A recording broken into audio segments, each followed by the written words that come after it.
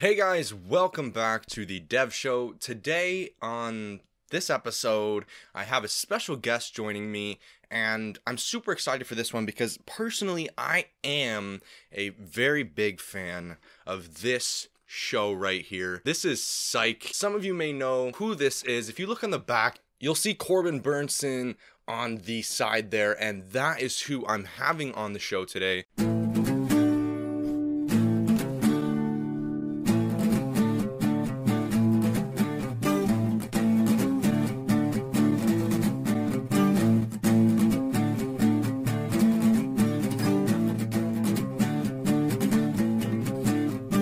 Without further ado, Corbin Bernsen. All right, so I'm here, guys, with Corbin Bernsen. How are you doing? I am doing wonderful. Thanks, man. Thank you for coming on the show. I just want to, before I dive into my questions here, I want to say personally, this is one of my kind of goals for interviews because I'm a big fan of this show here. My YouTube, I guess fans, would say they know that I'm a big show fan of this show here, so I'm stoked to be talking to you. Thanks. And that's why you're wearing your Hawaiian shirt. Is that it? That's why. Well, I actually wear Hawaiian shirts on the channel because I like the different patterns, so that's Okay. why. But All right. do have a couple questions about that. But so just gonna dive right into it. You have a lot of actual productions going on right now. How have you been staying kind of productive at home during all of everything that's going on? Well, one, and this is going to sound really heady. I'm writing a novel, which, Right on. you got to write your novel. I actually started it right at the beginning. It was a little bit about, it's interesting. It's a little bit, it was about isolation. It wasn't about what's happening, even though there's a hint of that in there, but not, whatever's going on in my book has to do with some theory that aliens are behind it. So it's a little different. Yeah. But it has to do with a guy who spent his entire life. He's been in isolation. He's isolated himself, not physically, but from the world from a young age, and so everything that's going on it fits perfectly with him. But it's a Yeah. strange little thing called the Wildwood Room 310. Right on. So did you find it? Did you get any kind of inspiration from what's going on? Has it helped you write? Yeah, I did. I was actually staying at a place in the valley where I live called the Sportsman's Lodge. My wife and I, when all this stuff hit and we were kind of stuck there, we had to do some stuff in L.A. We just come back from Hawaii. I did an episode of Magnum PI. We were meant to be there for a week or two, and all of a sudden the stuff and the stay-at-home stuff. We started, there's like connecting doors to rooms. There's Yeah. like strange sounds and things coming from the next room, and finally, after about a week or 10 days, and things, I don't know if you remember the beginning of this, it was all kind of like, what's going on? It's weird, Yeah. right? And we'd wake up and there were like sounds from the other room. It was strange. And then one night the police are there and they're arresting this woman who's kind of been living in there, but it's a motel, and but not supposed to be. It's not a motel, it's a hotel. Very Right. weird. Nobody knew who she was. It was just odd. And I had this notion that she was an alien. Really?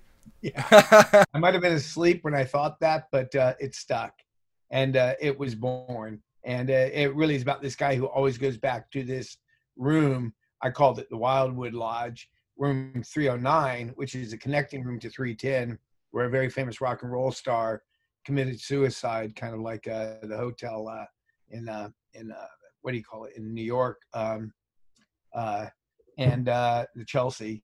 And he just starts he spends a lot of time in this room. He always goes back because he wants to get close to that guy he thinks all the answers are in room 310, just between that connecting door. Are you almost finished writing the book? Are you Yeah, done? I'm Where's pretty it pretty at? damn close. Page wise, I've got enough for a novel.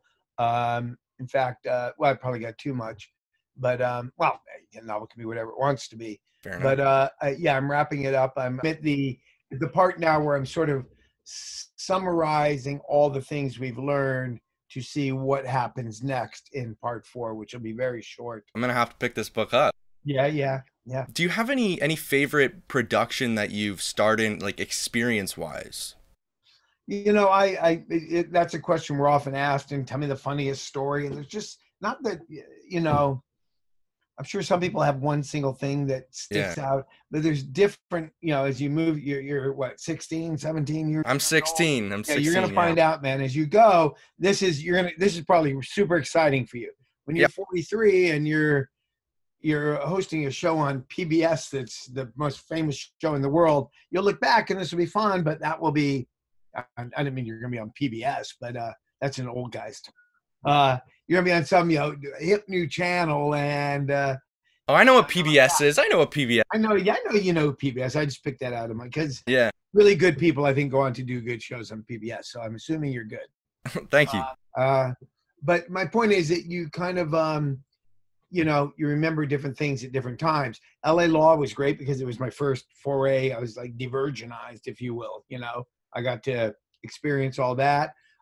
Major League was big. It was movies, and it was huge. And even going right up to Psych, Yeah. Now it's like, oh, wow, look what I got to do in my late 50s into my 60s. I'm still doing 65.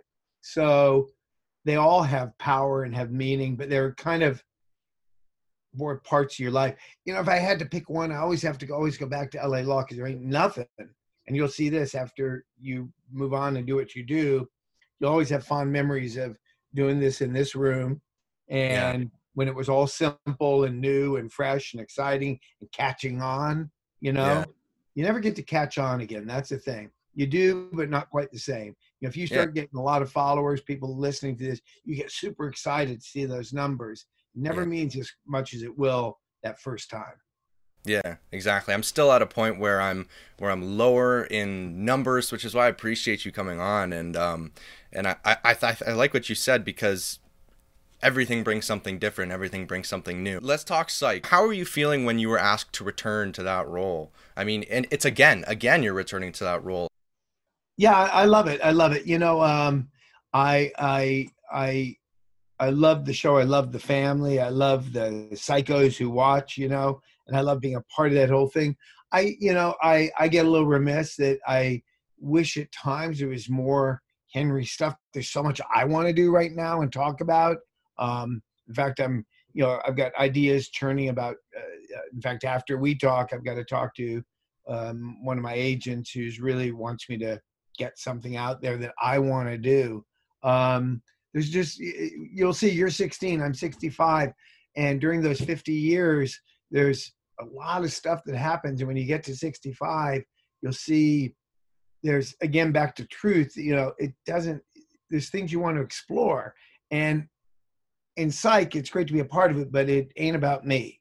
It stopped even being remotely, not about me, but it stopped being remotely involving me when we didn't do those early scenes. We stopped doing those early scenes between young Sean and Henry. And I don't mean in an ego way. It's just there's not much more I can add to it without the writing being there for me. So I get excited to go back there, but I'm, definitely jonesing for something that really allows me to stick my teeth deep into something, even more so, even the show I've been doing lately called The Resident. There's some wonderful father-daughter relationship stuff in there that's really current with, and I get to, take a big bite of the sandwich. So is there a storyline for Henry in the next movie? There's stuff in there, but it's always, Henry's like, what's Henry up to? Let's find out. And there is enough of that line that we always like to have of, he is guiding Sean. I mean, and in fact, I help Sean to a degree focus on what he needs to focus on to get to what he gets to. But there definitely is. There's great stuff. There's wonderful, funny scenes I love. And again, I didn't mean to diminish or demean it in any way. It's just, I'm an actor. I want more. I wouldn't mind the next movie to be about Henry disappears, and let's go find out where Henry is. Let's go find out where Henry is. Yeah, that's good. That's good. I like it. Like, where's Waldo? Where's Henry? Exactly. Yeah. Kind of like that episode where Sean disappears and everybody's trying to find Sean, but it's Henry. That would be something cool for Sean to go through too, and you as an actor. Yeah. I'm not on screen, so no, you're not on screen. Let the audience know where I am. Well, unless we have it where it's one of those movies where we know, but the characters don't know. That way, it adds suspense, right? The audience knows. The audience knows. Yeah, Head of the, it's one way of telling stories is put the audience. Horror movies do that all the time. Don't go in that room because the audience knows what's there. yeah, So, exactly. And we know you can lead a movie. We like, I just watched The Dentist, and I was like, wow, that is like, wow, you could carry a movie on your back, and like that was amazing. So like, I would definitely be all for okay. a psych movie. So on another note. Ever since I was telling people that I was doing a show with you coming on, and I have not stopped hearing about snow globes. Yeah, right. How many do you have, man? How many you Like got? 9,000 of them. 9,000? 9,000. I have a pretty big collection, one of the biggest ones in the world. Sitting in 77 cases right now, ready to be. I've moved to the East Coast in the last year, so they're sitting in a storage container, waiting to be shipped here. I'm trying to figure out something to do with them. My kids actually, it's a valuable collection, but my kids want nothing to do with it. I'm actually trying to. I got to figure. One of my big things in the next year is figure out. And I often thought it was a book, but that seems like a lot of work.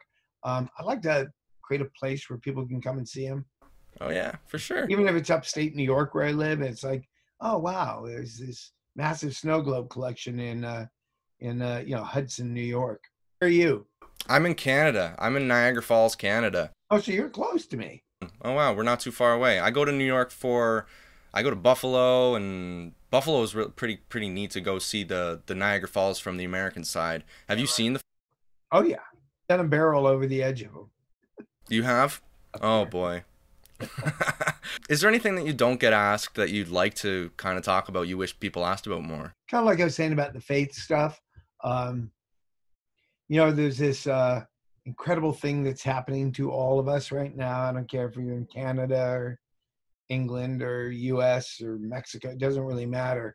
And I think this is an extraordinary time where we, all people, certainly as Americans, I feel it, but all people just have to decide what we're going to be and who we want to be and what we are. This is a uh, kind of a pivotal time. I mean, in humanity, the Yeah. earth. You can take COVID and you can take Donald Trump, or you can take whatever you want to, the pieces of it, but those are all just pieces. And take our race relations here, certainly, that seems to be going around the world now. And I just think you guys are at 16, and I tell my sons are 30 and 27 and 28 and 28, and one just turned 22.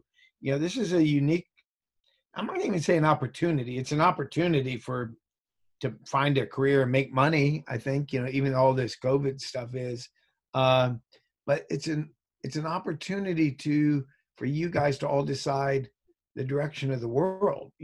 I hate to sound big or too large about it, but from the environment to the way we treat one another, male, female, there's so many different, just uh, so many. How do we feed each other? Is the population too big? There's stuff you guys got to sort out.